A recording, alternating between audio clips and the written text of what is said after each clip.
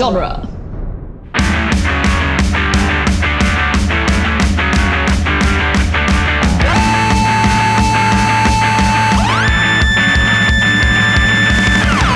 What up, nerds, and welcome to Tales from the Short Box, the once-weekly Wednesday podcast where we talk about comic books. My name is Adam Sheehan, and I'm here with the people I'm usually here with. Sean Petit. Yep. Casey Crawford. Hello. And RJ Vite. Heyo.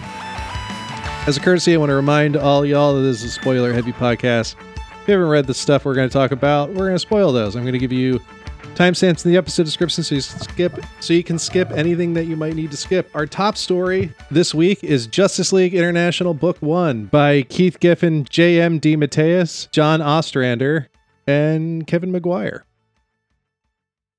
Dude, a lot of people.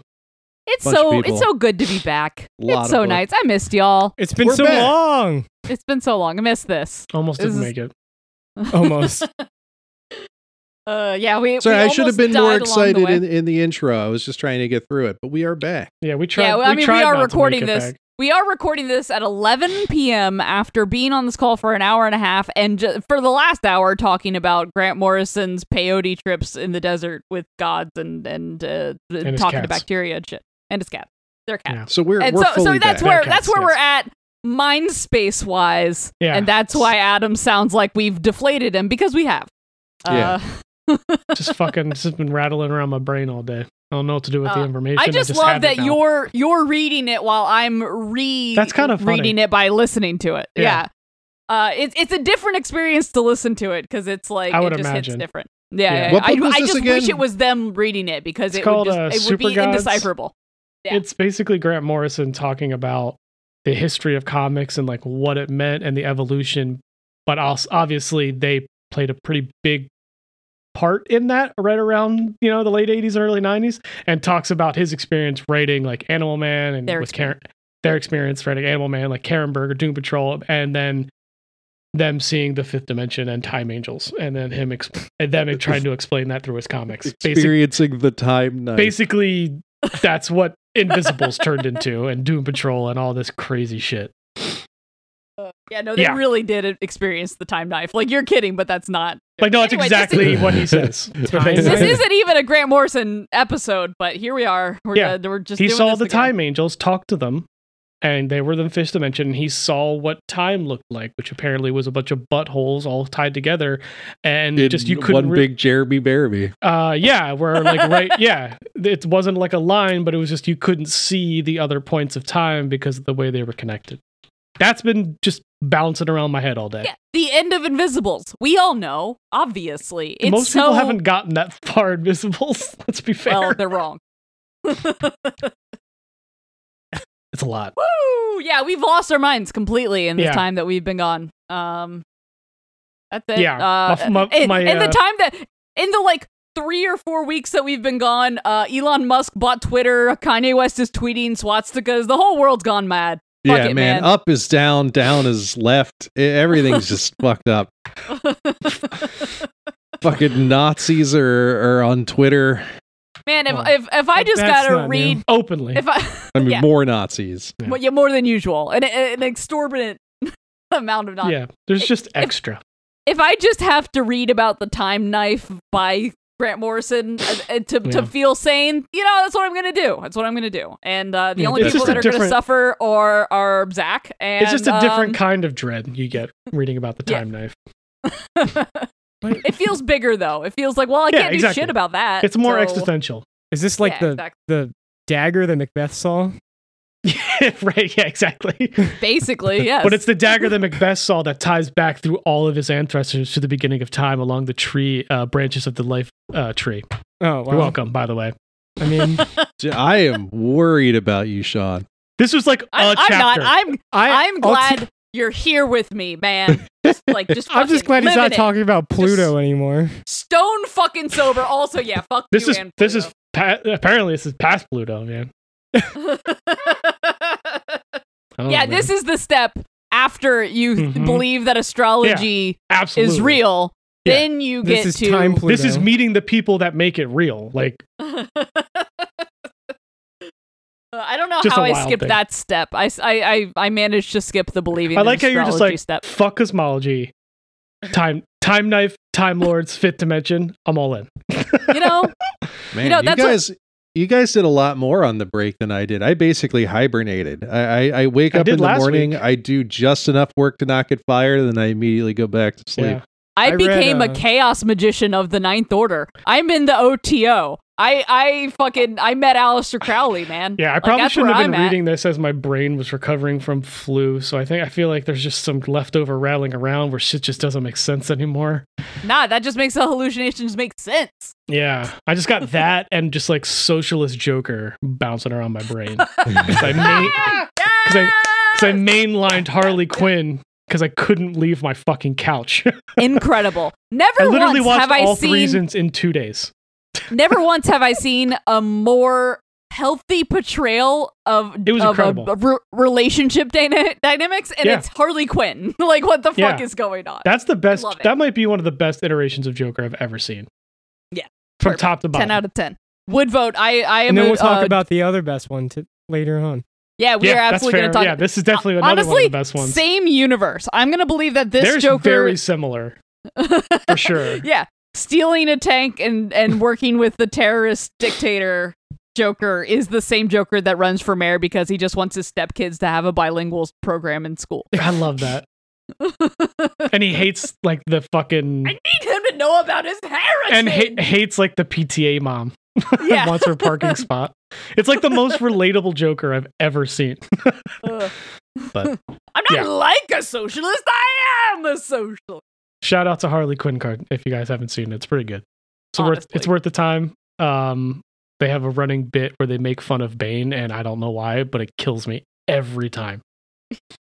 He's just like he is just like the Office punching bag, and it's like just tickles me on so many levels.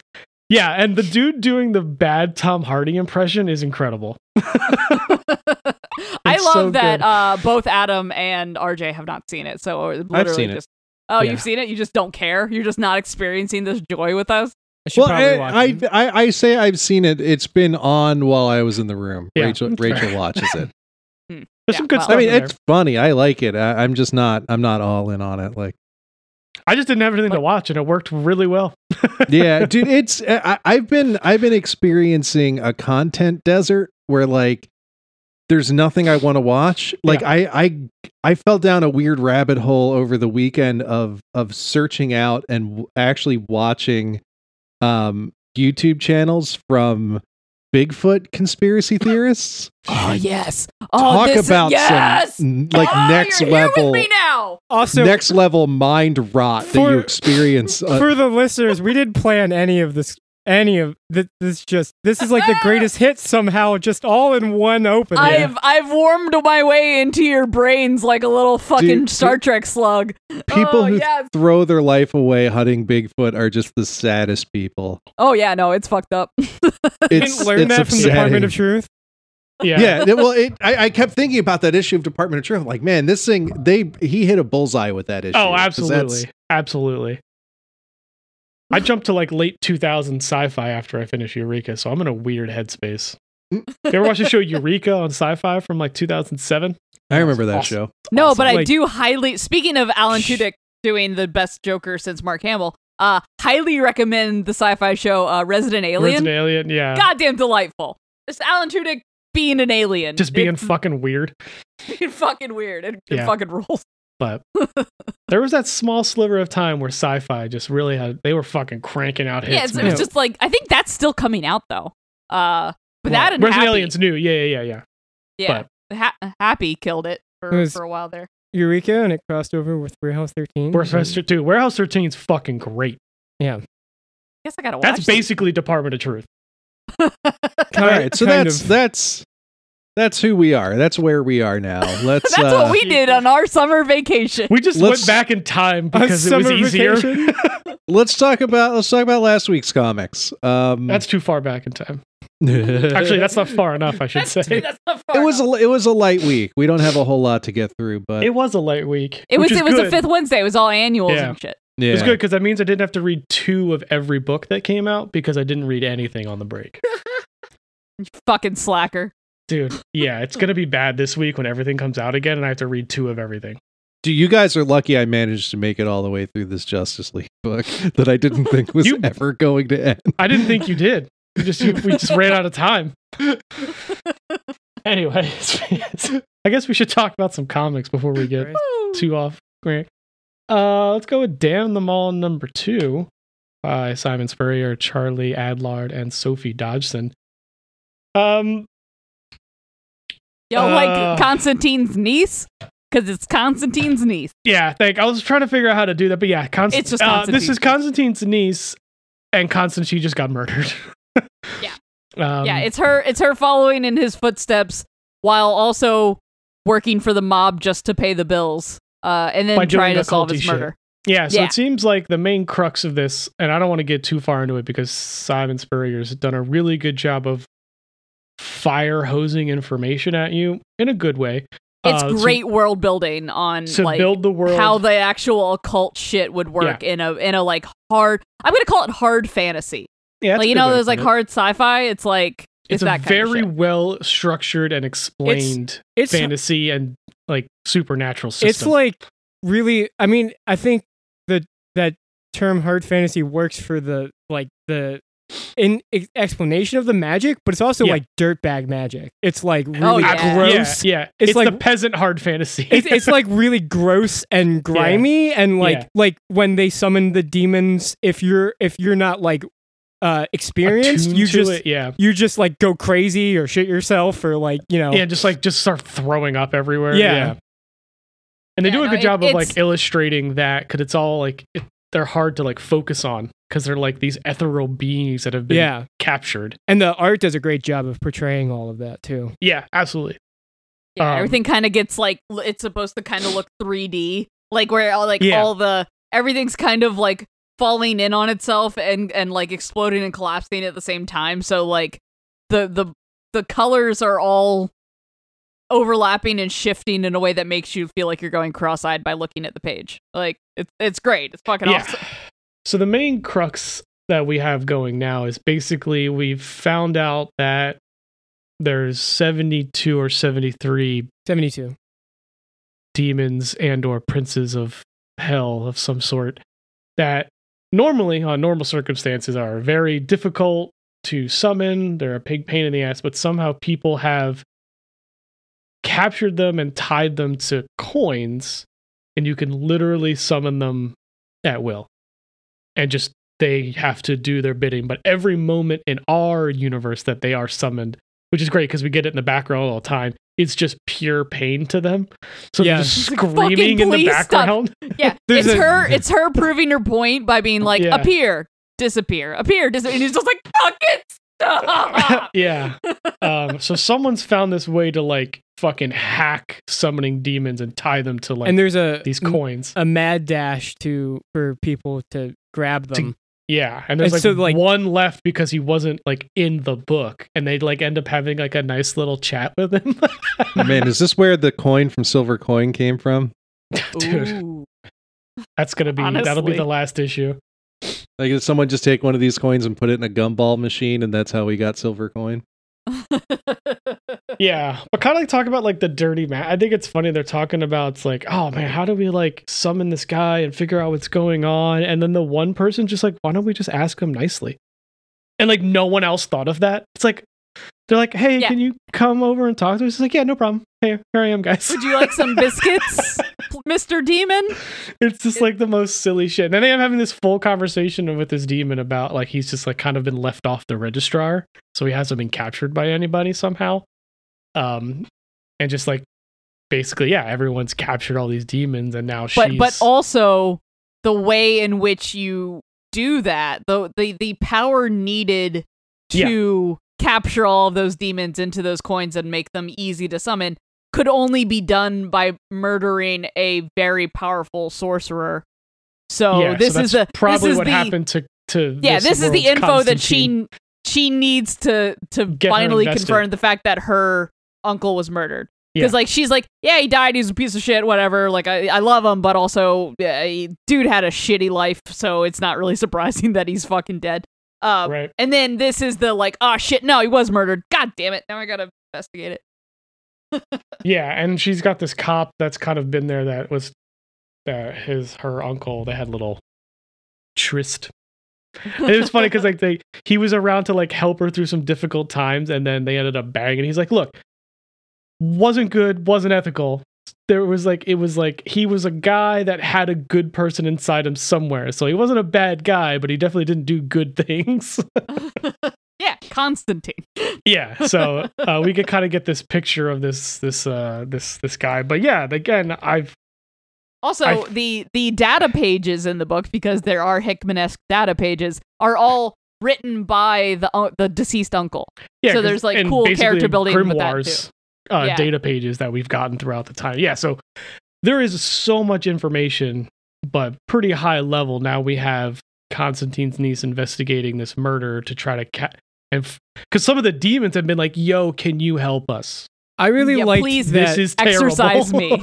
I really liked that. At the end of the first issue, the lady comes in, and then the beginning of the second issue, you immediately get her backstory. Yeah. Yeah, that was a really good way of doing that. Which is I mean, Cy Spurrier is fucking expert at world building, and just especially this like. I love you get a really good picture of this cop character that we get because it's her showing up to like a hostage situation, and then instead of trying to like talk them down, basically it just talks about how she just tells them how everything's going to be terrible. You're an awful person. Jail's going to be fucking terrible, and all this shit. Bullies him into killing himself. Basically, yeah. And then like that ends up she ends up getting haunted by that guy, and that's how she ends up meeting Hawthorne. This world's like Constantine. It's just like I was reading this. I'm like, I feel like Casey this is the one situation where I'd be like, all right, good job. You're right. The one time that I'm cool with a fucking cop being an unethical piece of shit. Yeah. I think it's a good strategy. Yeah, honestly. But like that person, like, yeah, it's just but you kind of get, like you said, I feel like the dirtbag-esque nature of this magic and characters and stuff. These guys have like all these people have kind of the main character's also the main character's also a magical junkie of some kind. Yeah, like she's getting paid by the mob in some type of like mystical drug that she inhales, and that's like her payoff for like handing this guy demons. So it's like, okay, yeah. I like how the last page we get like this maybe blind guy talking to his demon possessed dog. So I'm intrigued. There's lots of stuff here that's kept me interested. It's definitely it's very good. If you're looking for something to replace the Constantine Hellblazer hole in your life, this is definitely it. All right. Well, for some more grimy magic, I've got Briar #2 by Christopher Cantwell, German Garcia, and Mateus Lopez. Yeah, so I think we talked about the first issue of this. Basically, it is the dark, gritty, post-apocalyptic version of Sleeping Beauty, where Sleeping Beauty was kept asleep by the prince. The kingdom fell because he was a greedy, terrible piece of shit, and she wakes up to a broken kingdom and a world in like despair, and gets immediately captured by slavers. So by the end of the first issue, she finds out that she is some kind of prophecy, that like the key to all of this lies with they called her like the sleeping fool or some shit like that. Real backhanded compliments in this, but she's got a key in her or something. Yeah, like the key lies in her soul or something like that. And she was supposed to stay asleep. Yeah, and exactly. That didn't happen, so. So now that she's awake, it's going to like bring an end to all things. So her friend Spider, I think is her name, something like that. They get free of the slavers, and now they're kind of on like the hero's journey. And the first thing she decides to do is go to like the places that she knows. And the first place she finds she gets stuck in a bog, and it's one of the fairies. Oh yeah, she does get literally stuck in the bog. She gets stuck in a bog, and she's like, "Oh no, I'm done. That's it. I give up." She got Artax. You're gonna have to go on without me. I lost it. I was like, this is the biggest mood. I sink now, I perish. Yeah. Farewell, blue companion. But yeah, so as she's giving up in the Marsh of Sorrow, she looks up and she sees the stone visage of one of her fairy godmothers, and it's which one is it? I forget which one this is, but basically, she's immediately ransacked by the cult that follows this godmother of hers. So she's like, okay, well, I know her true name, I know her 7 sisters, and starts like naming them off. Oh, Dorcas. It's the fucking yeah, it's the cult of Dorcas, which is one of my favorite names. 10 out of 10.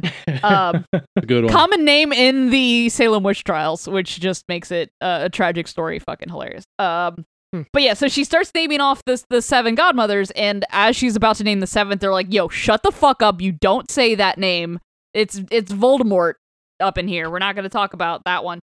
And they believe her. They're like, okay, yeah, you obviously are who you say you are. Come, let's go into this place where we can actually talk. And come to find out that the whole reason that the world has gone to shit is the 7th godmother. And this cult that worships Dorcas is just like, yeah, so basically the world is shit and we are going to watch it die in agony. And that's just what we're going to do because that's what we have to do. And it's like, oh, so you're just like a weird nihilist apocalypse cult. I like how through all of this, Briar has an arrow sticking out of her forearm. Because like right when they got to the edge of the forest, she just gets hit with an arrow. Yeah, and she's just like, can somebody fix this, please? Like, hey, this is all interesting and everything, but I have an arrow in my arm. Yeah, can you? So, and it's like before medicine, so this is probably going to end up slowly killing me from bacteria and infection. Yeah, for real. So the person that ends up helping her with that arrow, I believe, is like the one little boy who's like a witch in this cult. He's been like shit on by all of the other like witches who think that he's like a outsider and like some kind of aberration. And come to find out that boy is the last true lineage of Dorcas. Like he's the last person with her bloodline. So they're going to sacrifice him to induct Briar into the cult. And they offer to let her blood. Yeah. They offer to let her in, and she's just like, nah, that seems lame as fuck. And then she gets in a fight with her traveling buddy, and basically comes to like the like defeatist realization of like, hey, okay, if I actually do just stay here and like die with the rest of the world, then I won't be the prophecy that everyone's telling me I am. So she like commits to it, and she's like, yeah, fine, I'll fucking join the cult. But then realizes that the initiation into the cult is sacrificing the only person that's been nice to her since they got there. So as she's just like, nah, fuck this. Fuck you. You guys are a bunch this. of Dorcas. Yeah. Look at all you Dorcases. And so she slaps the shit out of the high priestess, and then they actually say like, Dorcas is dead. She is one dead Dorcas. Incredible. Ding dong Dorcas. But yes, so her companion comes back to rescue her, and they also rescue the boy. And it's basically like, yeah, I decided that it's time to go. Cause basically, Briar's like, you're just trying to use me for your own thing. And she's like, yeah, I was. What of it? So they come to the realization, like, we're better together. It's safer together. I don't know what you are, but, like, I'm going to help you. So it's nice. Also, there's the seventh sister is sending a mercenary after her, and he's fucking evil looking. He's got like he's a Skeletor looking dude. He's got like a dagger like stabbed into his forehead that's like the all-seeing eye of fucking Sauron shit. Like it's yeah. So that's, you know, I have a feeling they're gonna hit all the Seven Sisters like weird cults in some way. I think would be fun. / terrifying, because this one didn't end well. But yeah, no, this book is fucking great. I feel like we got issue 1 before we went to break, and this is only issue 2, and it's not delayed. It's just like every 2 months or something. The world is so cool. I'm like kind of unfamiliar with the fairy tale, so I have no idea like what is that being like drawn out into the fantasy realm and what is just completely whole cloth new. Yeah, me neither, actually. Yeah. It's definitely an interesting, like, using the backbone of Sleeping Beauty and then it's however many years later. I just like how fucking grimy it is. Grimy as fuck. Hard fantasy, bro. Like, it's filthy. And like, destitute and hopeless. Like, I think grime fantasies are new kink here on this. Speaking of Cy Spurrier, it reminds me a lot of Coda that he did with Mateus Bergaris, I think. Yeah. And it's basically it's what if the evil sorcerer won? So it's like a post-apocalyptic world, but like post-wizard apocalypse. And this is very similar. They could be set in the same world, you know what I mean? Like thematically speaking. And it's just like Kingdom Hearts. I mean, clearly. Just like Kingdom Hearts. I've never played it. I couldn't tell you. I believe you. It's a great game. All right, let's move on before I start talking about Kingdom Hearts, because that is something no one ever wants ever. It's a different podcast. Yeah. Great game, though. Sure. All right. My pick is Exterminators #3 by Leah Williams, Carlos Gomez, and Brian Valenza. We're here. We did it. Oh my god, this book is so good. God damn. This book is just like a colorful explosion. It's just TNT colorful and titty explosion. It's TNT and TNA. Dude, yeah. Fucking. This is like a couple panels and words short of just being Money Shot. Kind of. More or less. It's literally just like seeing titties short of Money Shot. This is the most fun that I've ever had with an X book, but like maybe just like a mainline Marvel book. Like it feels so different, and I love that they it feels illegal that it's actually the Marvel characters. Like this feels like fanfic done really well. I know it's like a throwaway, but there's just like this fucking unicorn centauri like centurion character. That dude fucks. he's just like in a panel, just like chilling. I mean, everybody in this book fucks a lot. Dude. We talked about the first issue, and then we were on break for the second. But essentially, Dazzler, Jubilee, Boom Boom, Wolverine. And Wolverine now. But they were all caught in this like kind of Murder World-esque game that Dazzler's shitty ex-boyfriend, who turned out to be a vampire, created.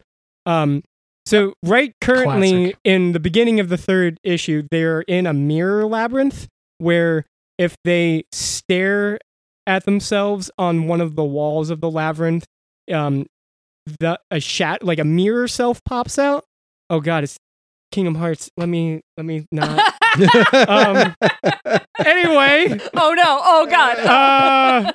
Everything is Kingdom Hearts. Yeah. Anyway. Yeah, so they have to fight blindfolded because they can't see themselves. Boom Boom and Jubilee have blindfolded themselves, which leads to Jubilee blowing off one of Dazzler's tits. And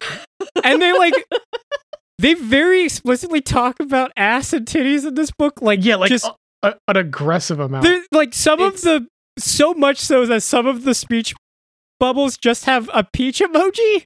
Like, yeah, I thought that was hilarious. There's a bit where they're just like trying to one up each other's jokes about Dazzler's ass.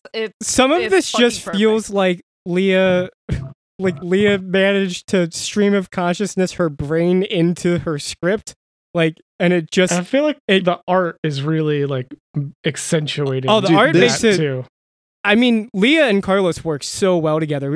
Like these characters, these four women are fucking stacked. They worked great on Amazing Mary Jane that we talked about, but this book, like, this feels like Carlos knew exactly what she was going for. Dude, this panel of Jubilee punching Boom Boom right in the boob.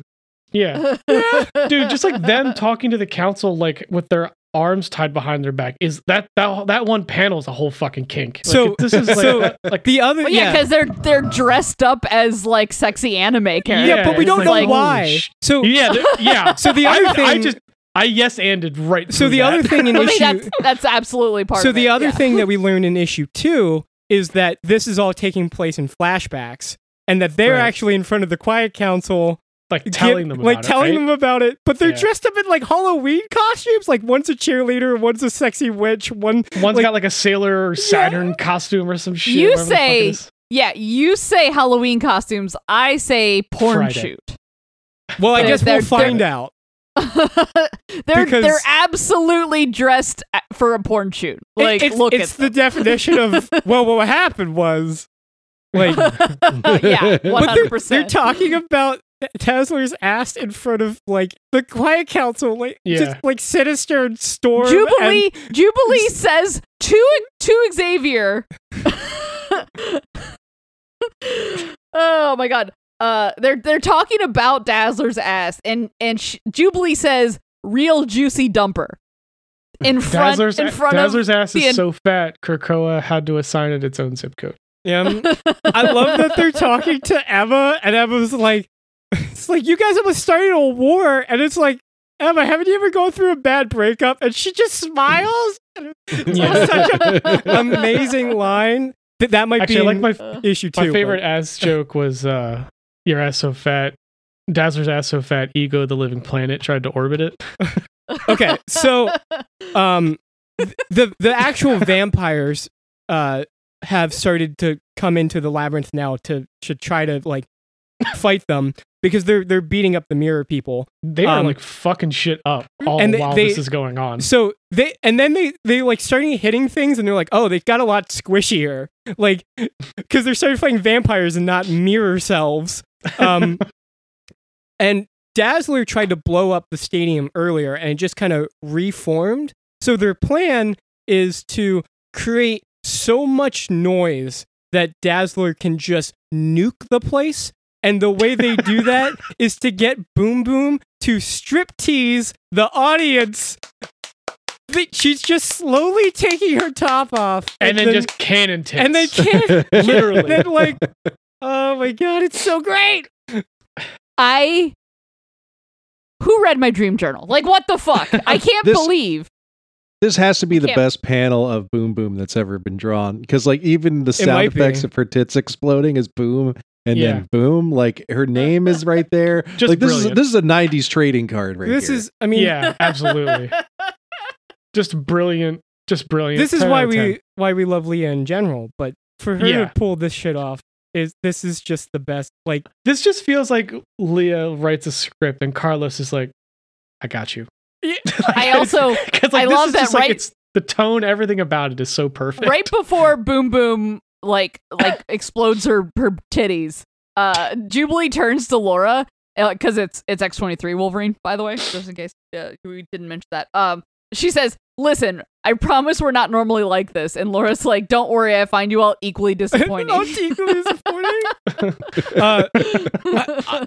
This book is a combination of just so many things that hit like just the best spot, because it's Leah writing, which is great. It's amazing art, and then it's literally like these 4 characters are the back half of like my favorite 10 X-Men characters of all time. Like, it's just amazing to like that this book exists in general. It's so good. It's like a dopamine factory. I also love so like that's a great way to put it. And then Jubilee and the Quiet Council was like, I think that's when we went to space. And Xavier's like, wait, hold on. You went to space? I'm sorry. Hold the fuck on. Go back. So they blow up the palace, the labyrinth, and there's a giant hole, and they jump in, and they end up in like a sci-fi world, like, and it turns out it's one of the people like pulling strings is the Collector. Yep. So it switches. Now we've switched genre settings in addition to whatever the hell is going on with everything anyway. It's It's who read my dream journal? Fuck y'all. I can't even. I love the tagline for the next issue. It's like the collector, an eternal who is too cheap to pay for your leftovers. Yeah, because like he's given this whole team, but he only wanted one of them. He wanted like one. He wanted like one light bombastic power. one regenerative one, and he got two of each. Yeah, so it's like just get rid of it. I don't want the other two. Just fucking get rid of them. Yeah, I don't need redundancies. Get the fuck out of here. It's like so fucking ridiculous. This book is such a joy. If you're not like if you don't care about like the bigger happenings of Krakoa at the moment, this is just a perfect like side story to read. It's so great. It's just such. I was talking to a customer about it, and he was saying he's like I finally got my partner to read comics because of Exterminators. And now I don't know what to do. Like, where do I go from here? Nothing is gonna live up to this. And I'm like, that's actually really difficult. Yeah, it's not a whole lot that's gonna match that tone. Yeah, it's like you're gonna just be chasing that dragon for the rest of your life, man. I don't know what to tell you. It's hard to like because there's been funny comedy X-Men before. There's been gory X-Force stuff, and there's been things kind of in similar veins, but nothing with the combination of this, like nothing quite like this book. And it is just... find me a book like that's also not only not misogynist, because that's one, right, but number two, the most empowering. Just like. Because most of the time you're going to find blood and titties. It's going to be like, oh, this is great, but man, I wish they weren't such pieces of shit to women. This is like the opposite of that. This is the opposite of that. It's fucking incredible. This is some of the best X-Men characters. All women led, written by a woman. Like, it's great. It's using the powers that they all have. Yeah. They're big ass titties. Right. I just love like there's still pieces of that in there, like the whole mutant technology thing that they set up. Like they still do that while doing all of this stuff. It's still a great X book on top of being it's a story about women having fun and being sexy and not and not fucking apologizing for it. It's still hard to read this book, even though I have interacted with Leah and have met her, that somehow Casey and I didn't just chaos magic this book into being. Because it is such pitch perfect, like everything that we ever wanted in a comic. Is the most R shit I've ever. Yeah, we were talking about like picks, and Artie's like, "Oh, I guess I'll do Exterminators." I'm like, "Fucking obviously, Boom Boom's tits explode." Are you kidding? I was waiting for. I was never in doubt about that. I couldn't usurp this from you. Give me a break. Okay. This is one of the most unique Marvel X books. I feel like there's nothing that's like this. Yeah, in a great way. I love that they let her do this. It's incredible. It feels illegal. Great. Love it. Yeah, it feels like she's like banked up some of the early X bullpen credit, and she's like, all right. Oh, you know what it is? It's probably they fucked her over so hard with Trial of Magneto, like canceling X-Works to put out like a book that was pretty mediocre. This is Hickman doing her a solid. This is being like, yo, you fucking owe me for ruining my book for a shitty event. And he's just like, yeah, you're right. All right, here you go. Yeah. I think I mentioned it in the first episode, or like when we talked about the first issue, but when Leah pitched it as Grindhouse X-Men, I was like, I don't know how that's going to work other than just like, I guess that one X-Force run that is really bloody, but she made it work, and it's great. It's totally believable. They just get covered in gore. It's great. Like Boom Boom's in like a party dress or whatever, because it just gets exploded out. Like they were all at the bar drinking their sorrows away before they got captured. They talk about how hungover they are. Yeah, it's great. I don't know. I think it does a great job of showing like a power level on a lot of these. Like these are not like pushover mutants that we have. They're all like these. Not to they're packing some punch, you know. I mean, it's also you forget that all of the fucking like light power characters are like they'll fuck you up. It's also characters that whose power sets have been butts of jokes for decades. I mean, I've loved Jubilee and Dazzler. I've like easily the most made fun of. There's ones, plenty probably. of butt jokes in this issue. Yeah. Nice. But I've loved Dazzler since Claremont and Boom Boom since Next Wave and Jubilee since Claremont. And yeah, I've been that way with Jubilee. Jubilee's always been in my top 5. Yeah. And like the butt of jokes, like she's not useful. It's like, dude. She's like a see, you fight while you can't see, piece of shit. But she can create like nuke light explosions. Of course she's powerful.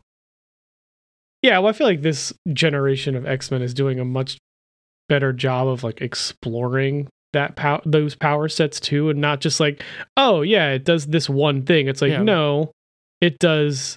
This is the core of the power, so you can do all of this stuff. Well, and it being an ingredient in a mix of powers, that's like the key. Right. Also, thing. like we've always makes talked it so about, much more interesting. Yeah. Also, like we've always talked about, if you get a writer that really cares about these characters and who knows them, it helps a lot. And that helps a ton. Clearly, there's you can see Leah's appreciation for all of them. Absolutely. They're all so great. There was a plan here, and it is being executed flawlessly. This is something I'm not a giant rereader unless it's for the show, but this is something that I've like as I read each issue, I'm like, I'm gonna buy the trade and read it as soon as it comes out. Right.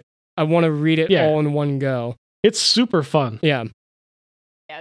This is a permanent fixture on my best like. Oh yeah. Staff picks. Top like staff picks. Yeah. I feel like it's earned a spot only 3 issues. Right. But before we continue to talk about exterminators for the rest of this episode, we have to talk about another dopamine factory.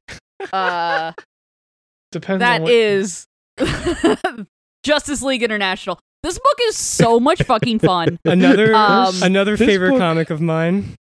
Oh my god. I love it so much. So I was talking to Adam before the show, and he's I was also curious about Casey and Sean, but was this what you were expecting going into this? No. Is 100%. Nowhere close to what I was expecting. I was thinking something closer to JSA. I feel like RJ, you turned me on to the Johns run, so I was like, all right, maybe it'll be kind of like in that vein. And I'm like, nope, I was wrong. Oh, I knew it was going to be all chuckle fucks. Because here's the thing. Oops, all chuckle fucks. Oops, all chuckle fucks. Because here's the thing. You guys have read books with like Booster Gold and Blue Beetle, right? Like, y'all know those characters. I honestly, RJ said we're gonna read Justice League International Book 1. That's all the information I had when I started reading same. this. Oh, okay. It was already like funny and goofy before Blue Beetle or Booster Gold were even there. Yeah, this is where Blue and Gold started. Yeah, we open up with Canary and Guy Gardner, and John and Shazam and Mr. Miracle. I'm like, what the fuck is happening? So as we're meeting the team, it's already goofy. I'm glad. What's funny is right before I started reading this, I just watched Black Adam. Okay, that's funny. Okay. So like going right from that into this is like, okay, all right, I guess it's just more of that then. So I'm glad that last season we talked about Crisis on Infinite Earths, because this is the Justice League that is after that. So the universe reboots. That helps. The universe reboots, and you get Frank Miller on Batman. You get George Perez on Wonder Woman. You get John Byrne on Superman. And this is what they choose to do with the Justice League. Which is kind of incredible. Vibes. Immaculate vibes. 10 out of 10. I feel like honestly, Keith Giffen was like, all right, guys, I'm gonna do something here. But because of those giant relaunches, those 3 books for the Trinity, they weren't available. Well, okay, so Batman's in the book, but Superman and Wonder Woman weren't available for the Justice League. So he had to build a team with everyone who was left. But also what we were talking about in Crisis on Infinite Earths, where the Earths get condensed down to the properties that DC had bought and Shazam. So this team this is the first time that these heroes are meeting Shazam. They don't know he's a kid this whole time. They don't know he's a kid. Which I think is hilarious. Right. It's an ongoing gag that they don't realize that he's actually a kid.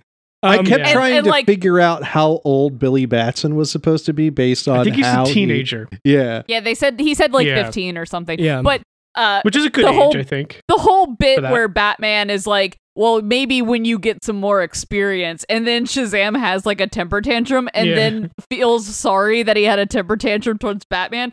Just fucking. So in my headcanon, Shazam sounds like he has the voice of a 10-year-old boy. So it's true. Right. And that makes it so much more funny to me. It's like the voice stuck in the body. So They were given Batman by editorial as like, you know, like you need somebody someone that someone recognizes. And I like this version of Batman. I love how aggressively we'll talk a lot about Batman, I'm sure. Yeah. I love how aggressively he doesn't want to. Like he doesn't want to be part of this. Well, he's also it's his role in this. He's just a babysitter. He's the mom, He's the mom, but also he's kind of like a meta conversation about what they think Batman is supposed to be.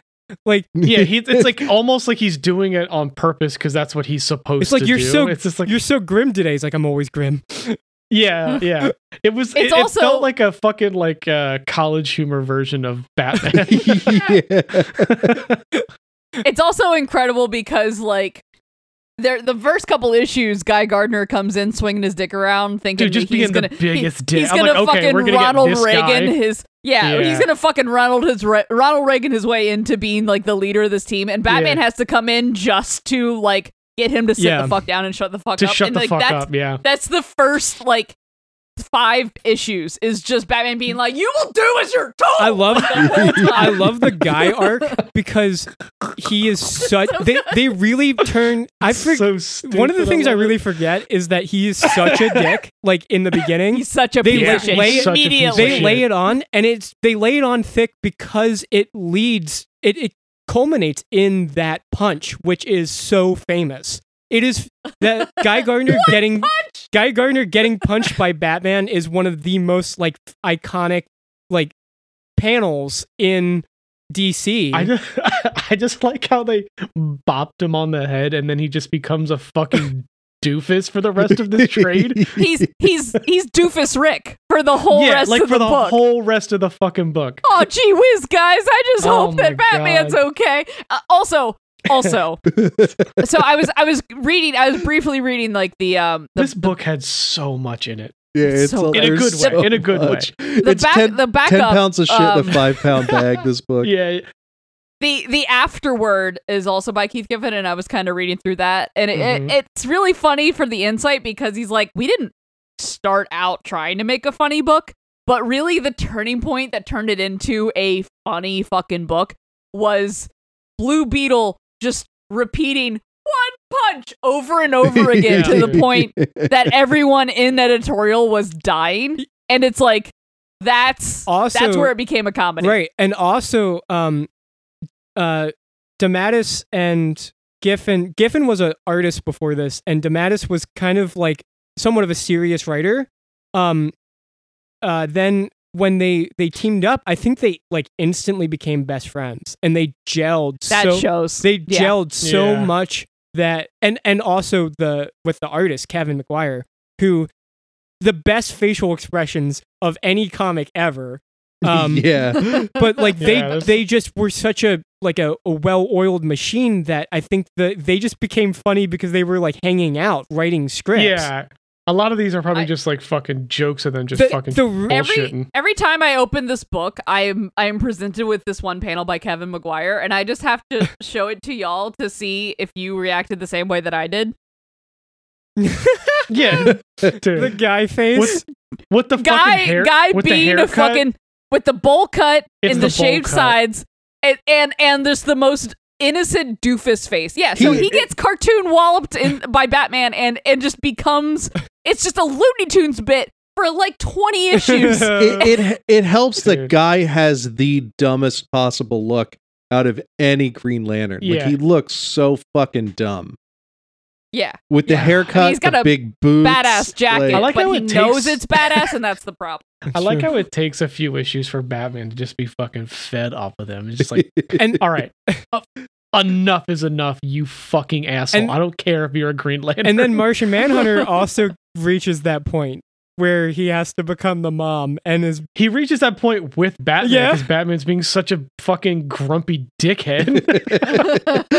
I just love how smarmy Batman is, and how he's like, you're gonna do it my way because I said so, because I'm Batman, and fuck you. I think one of the other things, like, I'm not even supposed to be here today. I think one of the other big examples of like the way this book was different was that it wasn't a consistent roster. People left because they were so angry at the other team members, and Black Canary just fucking deuces at some point. Right. Yeah. It's constantly revolving. I also love that while we're talking about the Punch, Guy Gardner was like concussed and unconscious for like 3 issues, and no one fucking knew or cared. He was just like under the console in the middle of the fucking building. He was looking for. He woke up, couldn't find his Green Lantern ring, looked for it, and got concussed again, and just was still unconscious. For everyone's like having a nuclear crisis, and he's just like asleep with his legs this sticking is like out. All he's while they're like fighting the fucking. They're fighting like Gray Man and shit. Like, I think Dr. Fate's like. I think my favorite thing about that is when he woke up from the punch, he was still kind of a dick, but when he bopped his head the second time, it really did it. It was like a mouse. Like he got scared of a mouse and he bumped his own head on the desk. I also love how he hands Blue Beetle his ring. Because he's like, all right, we're going to duke this out man to man. And he hands Blue Beetle the ring. And Blue Beetle just throws it behind him. Yeah, it's like, I don't fucking want this. Fuck this. Dude, so ridiculous.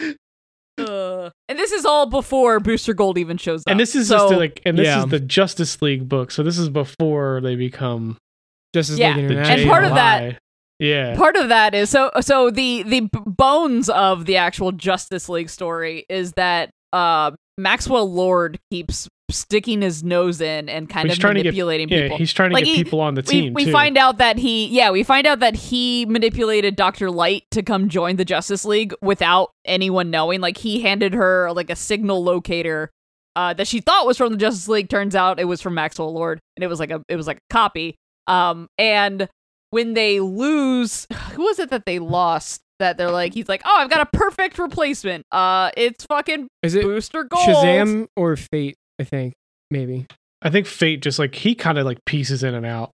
Yeah. Shazam, I think Shazam leaves later after the Gray Man fight.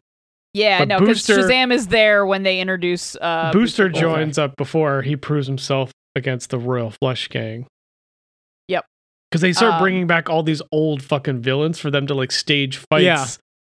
And he has like a monitor room. I love the fucking reveal you get of Maxwell Lord just pulling the puppet fucking strings. Yeah. And just like to get all these people on the team. Yeah. Yeah. So like, he brings in this guy from like the 31st century who's also a fucking doofus. And they're like, okay, whatever, billionaire. We don't fucking trust you. Dude, and I love his costume design is just, it's fucking Animal Man. Oh yeah, it's absolutely. the same fucking look. He looks exactly the same. It's which also, the goggles and everything, dude. It's which also ridiculous. Reminds me, I wanted to ask you, RJ. I didn't look it up because I could have done my own homework and I chose not to. RJ, how many of these characters are introduced in this book? Is it like Fire and Ice, Booster Gold? Are these all introduced for the first time in this book? Like, is this their first appearance? Okay, so first appearance? No. Okay. Is this like the beginning of the modern versions of them? I don't think any of them. Okay. Because Fire and Ice come in way later, and they're introduced as Green Flame and Ice Maiden, and like that's not their fucking names. Those are terrible names. They were on the Global Guardians. Fucking really bad names. Fire's first appearance is like something in Flame or whatever from it's like a Super Friends, like Super Friends 25. But had they been characters in anything for a while before this, or was this like we're gonna pull a Grant Morrison, we're gonna just like pull these random characters out of our hat? Yeah, I don't. Like you said, they're still picking up the pieces from the Crisis, so they probably had a bunch of these random. Yeah, I don't think they were in much before this, and I mean, obviously, this book is what defined their character going forward. Right. Yeah. No, absolutely, and it's like. Same with Booster Gold and Blue Beetle, but also this is I guess technically you could say that this is like Beetle's first appearance in outside of Crisis on Infinite Earths. Okay, yeah, that makes sense. But, and then this is the first time that like Shazam has been around. Really, it's like the foundation for a lot of these characters. Yeah. I'm trying to think if there was like. Okay, so just looking up Green Flame, aka Fire. Yeah, post Crisis, it was just like a short stint as the Global Guardian, and then is in Justice League. So it's like pre Crisis, a couple spots, but mostly just Super Friends, and then so it seems like they're taking these like pre Crisis characters and revamping them in this book, which is it works perfectly. And I was talking to my coworker about it today. It's just like, okay, when I was reading Human Target, which like. The whole bit is that somebody from the JLI was the one that killed him. Human Target takes on like many other contexts once you. And that's the thing. I want to go back and reread that now. I was familiar with all those characters and their interpretation. Like I was familiar with those iterations of those characters. I just had not been familiar that they came from this. Like you can see the building blocks. Oh man, can we get Doofus Guy Gardner written by Tom King? See, this series created like many long-standing relationships, but the most important is Martian Manhunter and Oreos. Dude, I love this Martian. I love this Martian. He is Manhunter. One of my favorite characters in it. He's great. I just have memories of being a kid and playing. I don't know if it's based off of a comic panel or anything, but there's a hero click in the miniatures game. Where it's this Martian Manhunter and a throne of Oreos. Yeah, I love this balance with him where basically he's just rolling around running the team like, I'm really fucking powerful, so you're gonna fucking just knock the fuck off and listen. And also, he can't manage moving into a new building. Like it's just like it's such a great characterization. Accidentally breaking the house is one of my favorite bits in the whole thing. Yeah. Oh my God. And it's because he has an entire crate of Oreos that no one can carry up the stairs but him. Right. Like so Booster Gold and Blue Beetle are like struggling to carry this luggage up the stairs and they can't do it. So Martian Manhunter's like, I'll do it myself. He grabs it, goes up the steps and takes one step up the like furthest level and falls. Like his foot gets stuck. And it's like an old like New York tenement building, and then which is like half the issue ends with Booster Gold flying his shit into the house. Oh my God. Which is if you follow us on the if you're on the Discord, I posted in preparation for recording this episode my favorite panel of all time. Favorite, like I honestly, as a single panel, it brings me immeasurable joy. So it's I'm just gonna read it off and just here. It's Captain Atom talking to Martian Manhunter. Martian Manhunter says, "You'll have to excuse me for a moment, Captain. Where are you going? I need to find a quiet room in which to practice the ancient Martian meditation technique." Oh, really? What is it? It's called screaming. Oh yeah, I know that one. Mind if I join you? Not at all. It's like such a great like the cordial. It's delivered with. I liked Captain Atom a lot in this too because he's like plastic smiles that are like plastered on their faces while they're having this cordial conversation is immaculate. Because he has a similar vibe because he's also like incredibly powerful, but also just has this like doesn't know how to do regular shit air. Captain Atom becomes the leader of Justice League Europe because eventually this book splits into two teams because the roster just grows so big. But my favorite Captain Atom bit is during the Suicide Squad fight where he's dating Nightshade and they're just tickling each other. Yeah. There's also a bit where they're fighting. There's space capitalists. There's a bunch of aliens that want to barter with Earth. Those fucking space capitalists. Oh wait, so ridiculous. Are you talking about Lord Manga? Yeah, Lord Manga. He comes back. The most. Oh, Lord Manga. Oh, I know. Important. The most cartoonish vibes because he's talking exposition to, like, and I like how like his like every time he does it.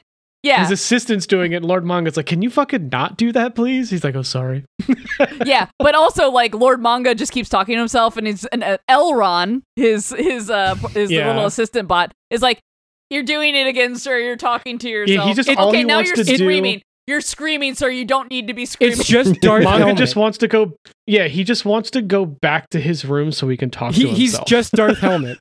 Yeah, it's fucking great. Oh yeah, absolutely. I love it. But while they're fighting them in space, it's Martian Manhunter, Captain Atom, and Nort, and we will fucking get to Nort. I will put that on the back. God, dude, Nort is on the back burner from a moment. hold on. I need to get out this joke.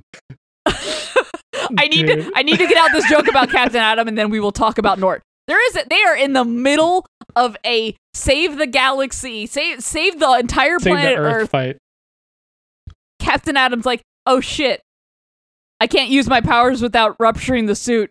And if I rupture the suit, Martian Manhunter's like, yeah, you kill yourself. Yeah, obviously. Why are you just realizing that now? Okay, Dude. Now we can scream about Nort. Would you guys like to talk about Nort? This book has so Nort, the nepotism Green Lantern. Just like even before we get to the jail, I love because we have the whole subplot of different countries trying to get people on the Justice League. So we get the fucking red robot guy. Oh, Rocket Red. Rocket Red. Captain Atom comes from there, but then we just have like the whole subplot of the terrorist country and the random superheroes that show up to get rid of all nuclear devices. Oh, you mean just, Bialia? No. Yeah, but then we have like the other people that came to try to get rid of nukes because it ruined their home dimension or something. Oh yeah. And they have to fight them because they just all go to I think they're refugees. There's so many weird villains in this, like the Royal Flush Gang.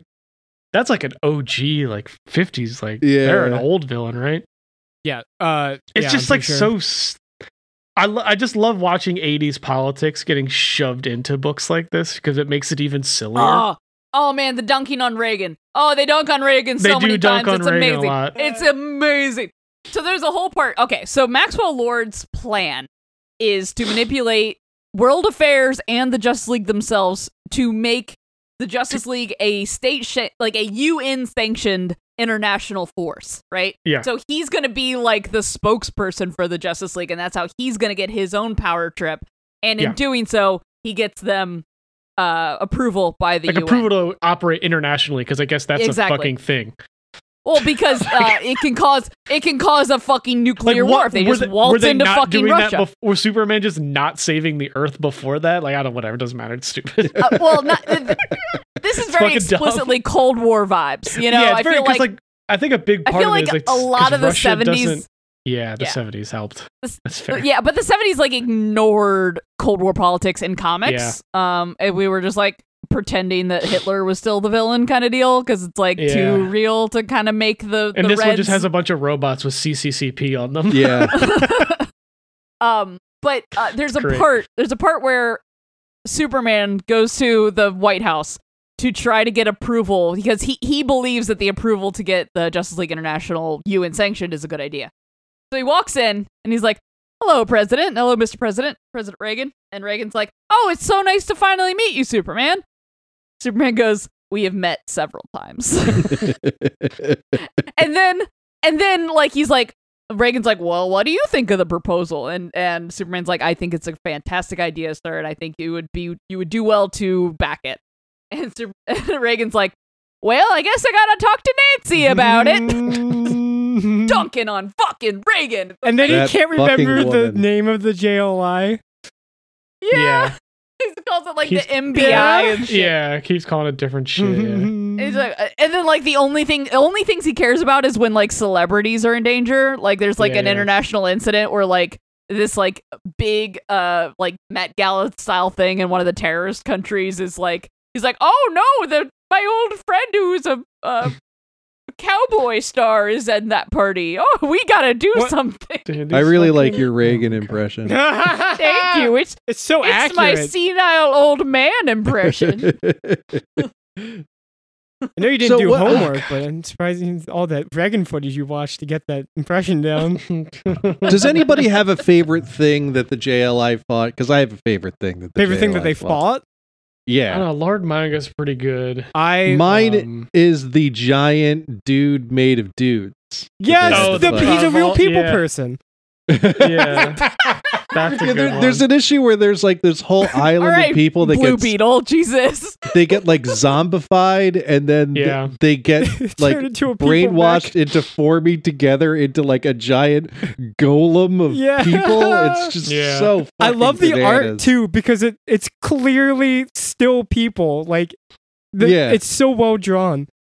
The really good part about that fight is that it's like it's a basically a cell that is mutated into being like malicious. Like it's gained sentience, and so it's like the cell that's like replicating itself and taking over people's brains. And it starts at like Cord Industries, which is Blue Beetle's like Ted Cord's company. So he's like, huh, that's real weird. Wonder why that's happening. Okay, better go check it out. And as he's there, he's like, these are my workers. I can't hurt them. They're my friends and family. And it's just like, yo, Cord, that's how we know he's not a billionaire, because he actually cares about his fucking workers. Yeah, well, they talk about a lot how he's fucking broke. Yeah. Him and Booster are just like, yo, we are fucking broke. We need some money. He is a very good business owner because he actually pays his employees, and therefore the business fails. I think like the actual like story, the whole Metron thing was cool. But obviously the best thing that they fight was the fucking Joker. Oh my god, the Joker who was dressed like my grandmother for some reason. That was probably my favorite single issue for sure. Yeah, that was an annual issue, so it was a complete standalone. It's my favorite annual of any annual in comic books. I don't know, there's something good because this Suicide Squad fight is fucking funny. Yeah, Batman and just what's his face? Nemesis. Oh no, Rick Flag. Was it Rick Flag just taking it way too fucking serious because they're way too macho? Yeah. They're just beating the shit out of each other because they can't not just for like a minute.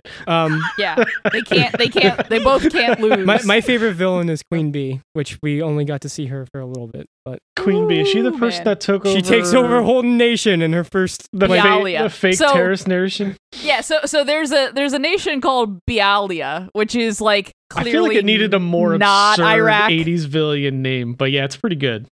The dude is clearly Saddam Hussein. Like he's like not you know what I mean? Like he's got like that ego and idiocy to him that makes him Saddam Hussein. And he is not only the butt of like every joke, but he's also he's trying to create his own basically take over the Global Guardian so that he can fight the Justice League. Like he's doing all this dumbass shit to try to be the guy. He eventually gets usurped by his like number one like harem maiden, and it's like she's famous for being his like number one concubine, which is pretty great. And then she fucking murders his ass and takes over the nation, which is incredible because he was clearly a stooge. And then she becomes a mainstream DC villain in some sense. That's great. Fuck yeah. That's awesome. Before he gets got by the best bitch, he hires the Joker to take out he's like, well, with my intelligence connections, I can tell you who Batman is if you kill the entire JLI. So that's the plot of the second annual. Yeah, that's just one issue is just that plot.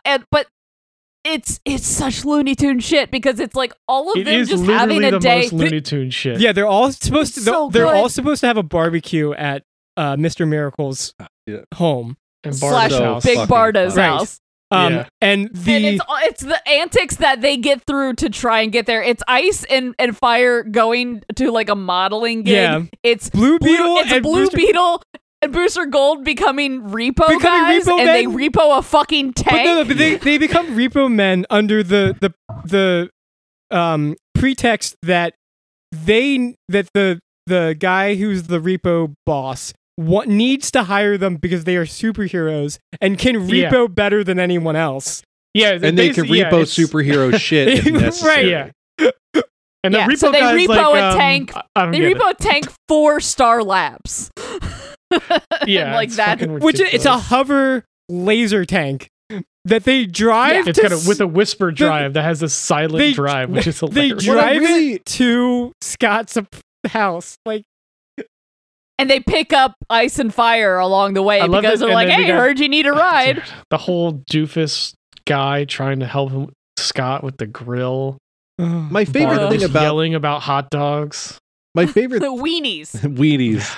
Dude, I took a lot of screen grabs of single panels from this, and just the wide shot of their house with weenies.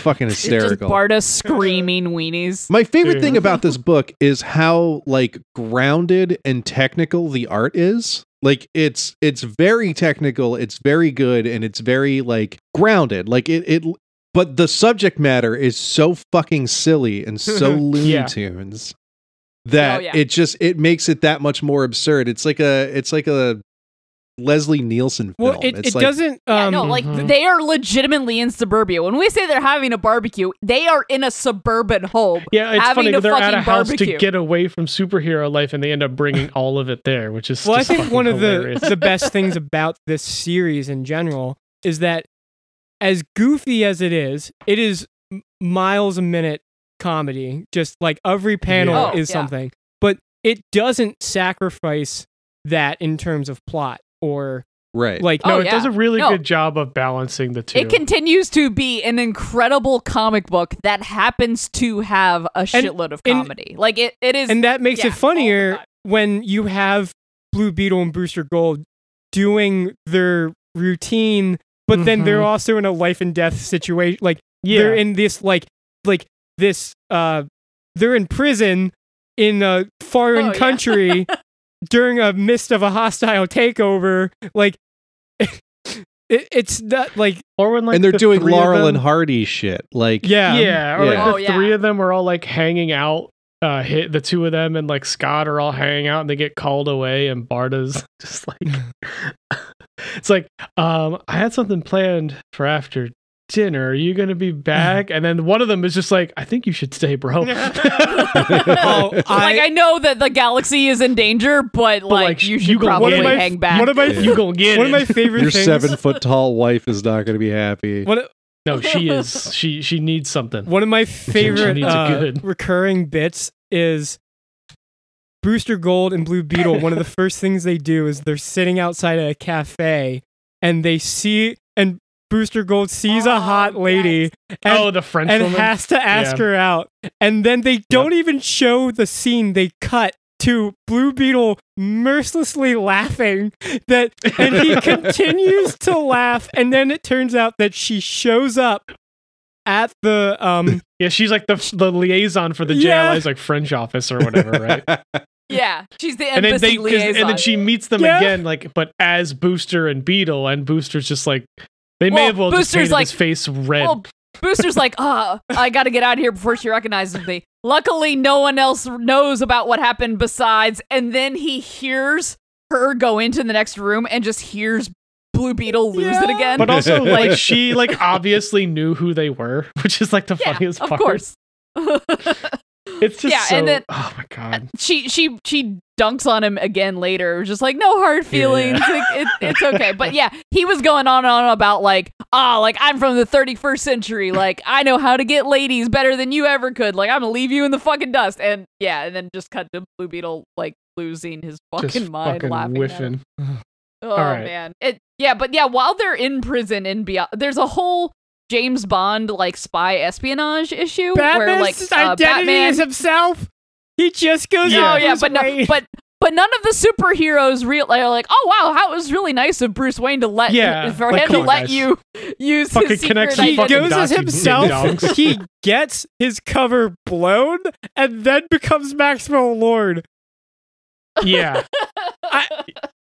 What? And Blue Beetle, Blue Beetle and Booster Gold are immediately arrested and tortured. Well, it's because they play like his like handlers for like luggage, and then like the guy from the actual country is just like, these guys fucking suck. We're gonna arrest these guys. Obviously not. Something's fucking up because you guys are clearly morons. Because they go to the terrorist country. Bialya, right? Yeah, they're in Bialya, and that was actually a pretty cool like little break out of prison spy issue too. But then eventually Captain Atom just shows up and just like blows everything up. And you also like you kind of realize like there's moments where like Booster's like, all right, man, just fucking shoot me. I don't give a shit. I'm done. Like I don't want to eat your fucking pig slop anymore. Just shoot me. And like he manages to like knock him out and get the gun away without touching him. And Beetle's like, what the fuck? And he's like, oh well, I figured he would have stolen my flight ring. So I psychically waited for him to put his arm out, and then I psychically pulled the ring towards me to knock him out with the prison bars. And they're like, oh yeah, you guys are fucking superheroes. Like I forgot you're not just like the goofball. You're just not just fucking the Three Stooges. Yeah, Laurel and Hardy is the perfect way to describe them. It's fucking perfect. That was a good issue though. That was fun.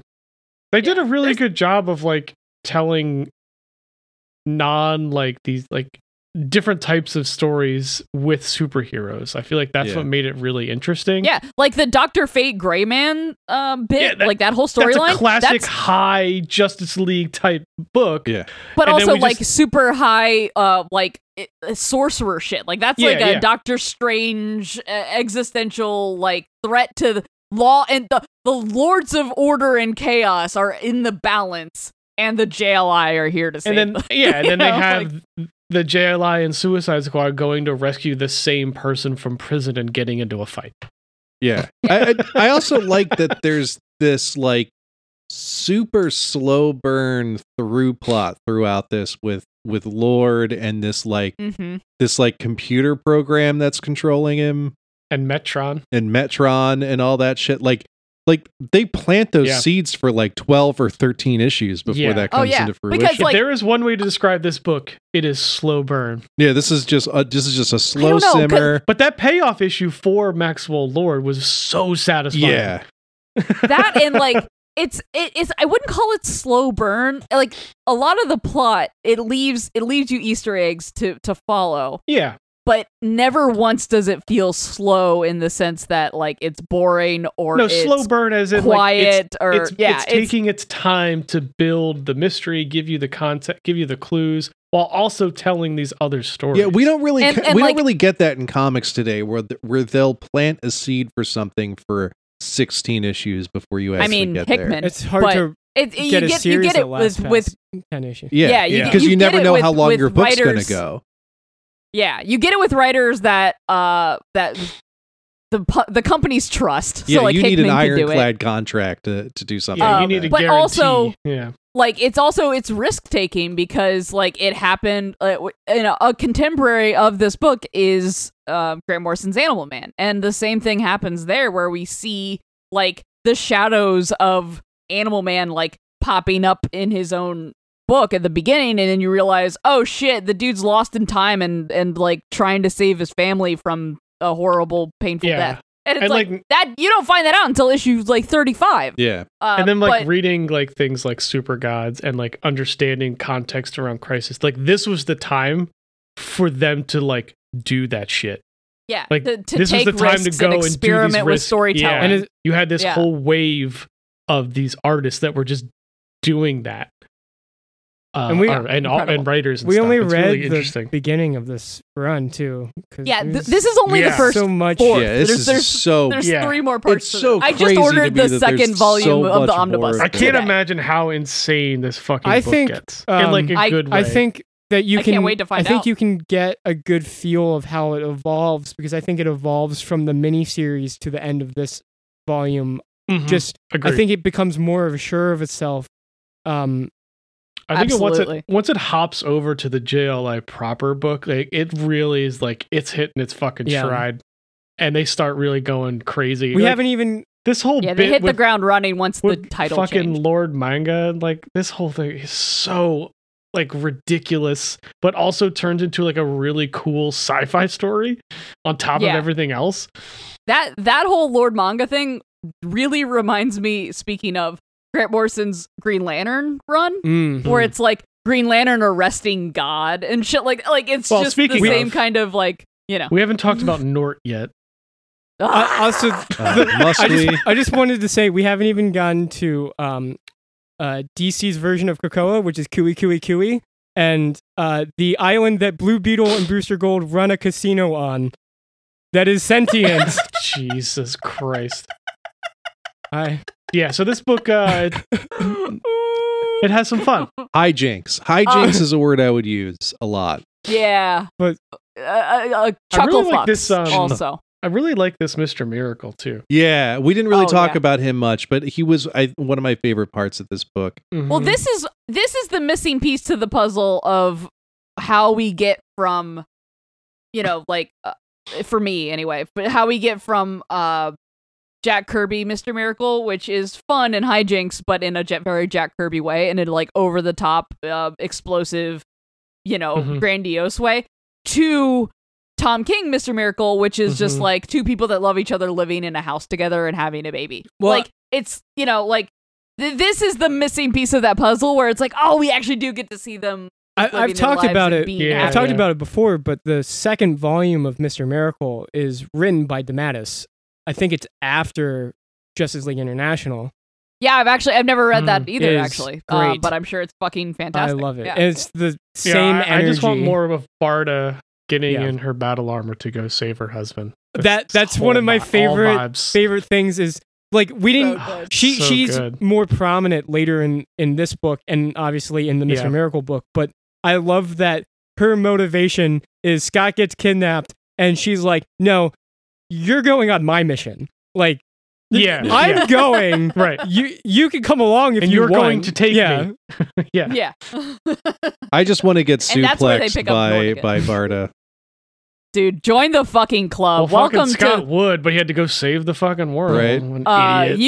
You are definitely in line behind RJ and in people who want to be stepped on. I just love her casually going to the bedroom and grabbing her battle armor and like, all right, now we can leave.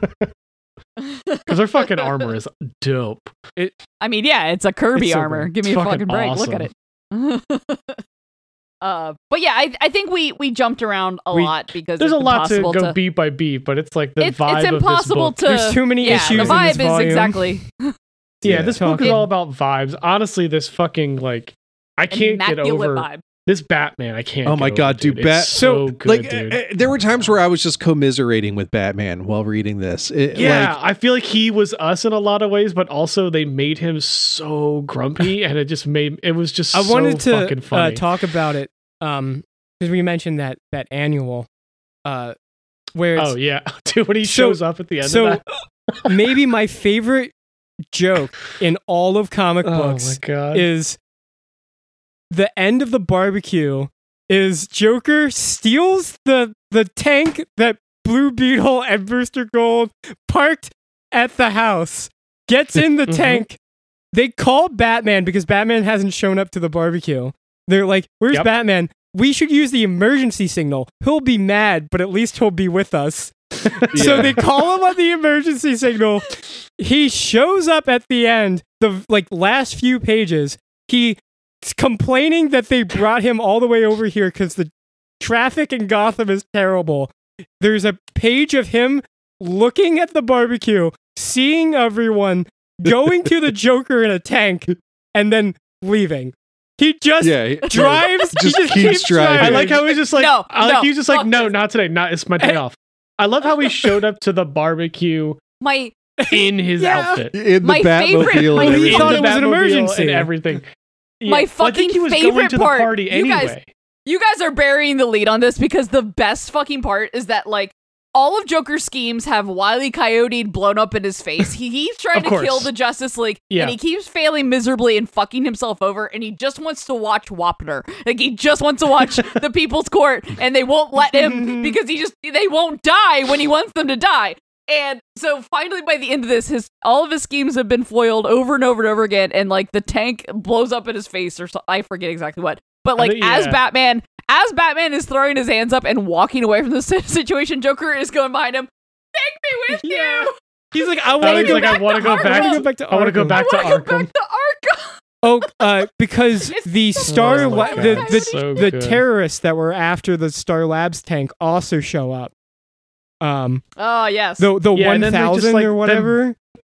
Then like Barda and John just fucking punch it. Literally one punch the tank. Yeah, that was so funny. How Barda's just like, fuck this. I'm just trying to enjoy a barbecue at my fucking house. Where you're all not supposed to be superheroing, you pieces of shit. And then Joker running after the Batmobile, screaming "Save me!" is like as RJ started to talk about this. I don't know if you guys saw. I almost spit taked, and then I almost drowned just remembering how funny that panel is.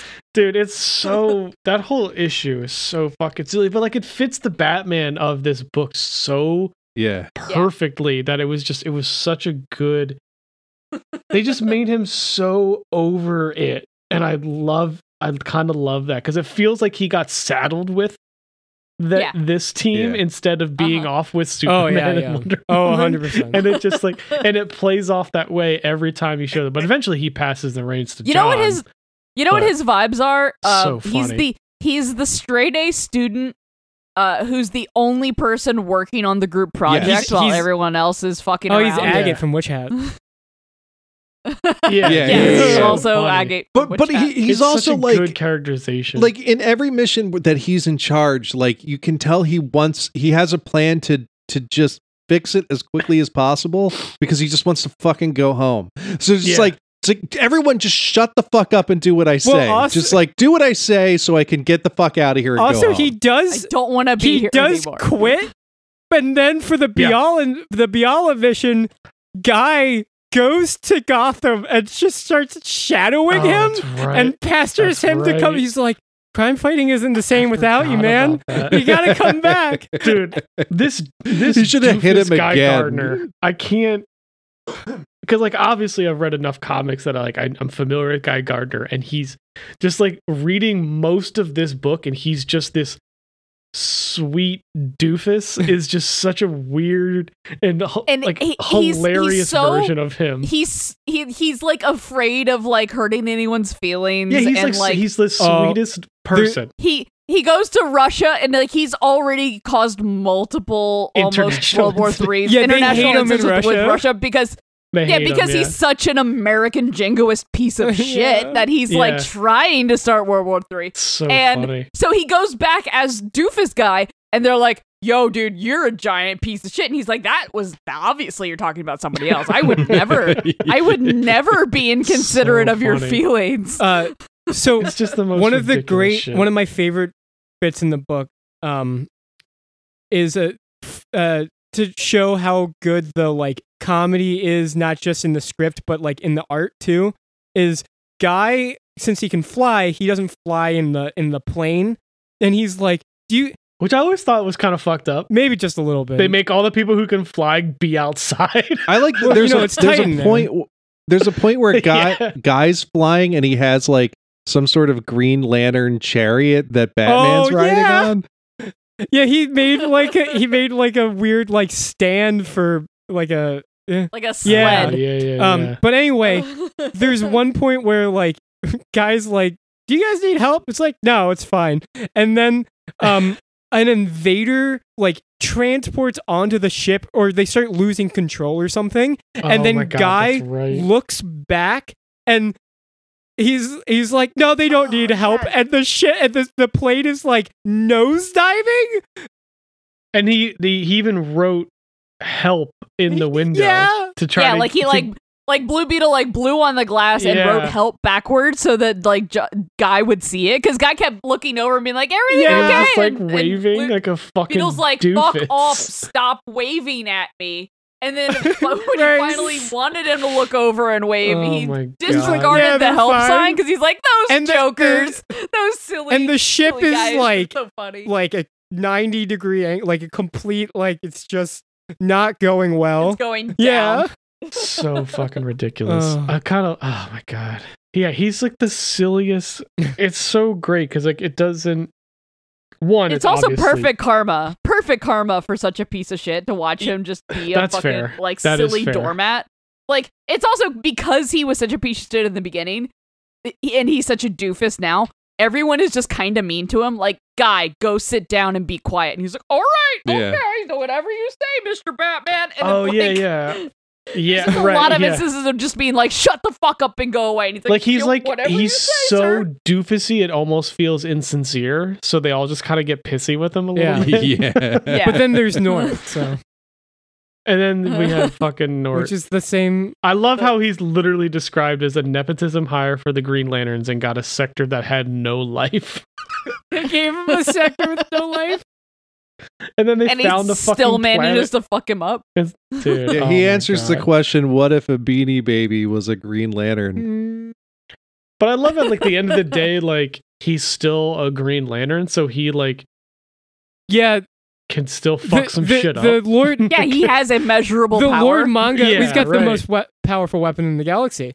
But the Lord manga arc is him going solo against all of his fleet, and then the robot going to Lord Manga and being like, "Oh yeah, it's it's just one person. It'll be fine." The odds of them surviving is like negligible, and then Nort just starts like hitting all of them with a furry fist, like swatting the ships away, and then protecting himself with the ring. And they're like, "Okay, the odds have changed." Dude, these updates that his fucking assistant gives him is just like the silliest also just shit. The constant like cost, the cost sunk fallacy of like, oh, we're about to miss our quota. I love the idea of why they're there. They're basically ransoming the Earth to join their galactic capitalist commerce, or they'll just take everything from the planet. Yeah. And it's a calculated risk because they're basically like, they're going to go to the UN, argue about it, miss the deadline, and we're going to take all their shit. Yeah. And I'm like, dude, nailed it. Fucking nailed it. Got it in one, bro. Wow. What a good read on you guys figured that shit out. I just love the idea of like join internet universal capitalism, or we're gonna take your stuff, which is just capitalism. It's space colonialism in the most sincere form. Like, at least they said out loud that we're just gonna kill you if you don't. Yeah. So fucking ridiculous. What a silly and fun book. This is one of my new favorites. RJ told me to buy this a long time ago, and true to form, I bought it and didn't read it. So it's been sitting on my shelf for a long time. And I thought it was just the 2 giant books, and now I know it's 4. So I literally was like, smash that order button today. That's crazy. So the second obviously this thing gets a pretty good fucking hefty run out of it too, splits into which is awesome. 2 ongoing books and multiple specials, and it is. Does Animal Man actually join the Justice League Europe? Because that's a whole subplot in his. I believe so. Yeah. Okay. Cool. Yeah, because that was like the bit where like Martian Manhunter shows up to Animal Man's house. Is like, here's your free. Here's all your Justice League benefits. Yeah, we didn't get to meet. Like Elongated Man is a giant member, and Sue Dibney is like his wife is like she's like the Jarvis of the team. She keeps everything running. She's great. Hell yeah. And awesome. Crimson Fox, who's like one of my favorite characters. The cast expands ridiculously. Do Fire and Ice start going by Fire and Ice at some point in the near future? Because I can't take Green Flame and Ice Maiden any longer. Yeah, I mean they become mainstays, and they're such great characters. Cool, fuck yeah. I mean, you can kind of tell already, like in the like spy issue where like Fire is going as Batman's date. It's like, it's so fucking good. It's like, that's what I'm like. All right, yeah, you guys are gonna stick around clearly. Yeah, this is one of those books that I always had wrong. This book had shown up in, like, I used to buy like grab bags of comics when I was a kid, and every now and again I'd have like a Justice Center, a random issue of this book in there, and I always thought it was just kind of lame. Like, I never really read it. It's like, oh, this book looks lame. And every time I've ever seen it, it's like, oh, that's that lame book. And then, like, being held down and forced to read it. I'm like, man, I had the wrong idea about this book forever. Like, being force-fed JLI like you're a fucking duck and then getting turned into the foie gras that is beautiful fucking comic book. Wow, you had to turn it into something gross and dark, didn't you? Yeah. I feel like a lot of these books, you need to read them at the right time. Yeah. I feel like if I had read this as a teenager, I would have written it off as like you wouldn't get a lot of what they're trying to do or really have an appreciation or respect for like that things can be different.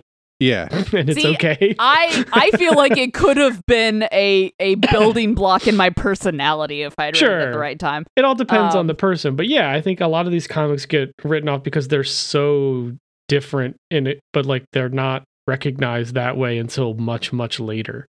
Yeah. For being as great as they are. Yeah. So, I mean, RJ, thank you for this.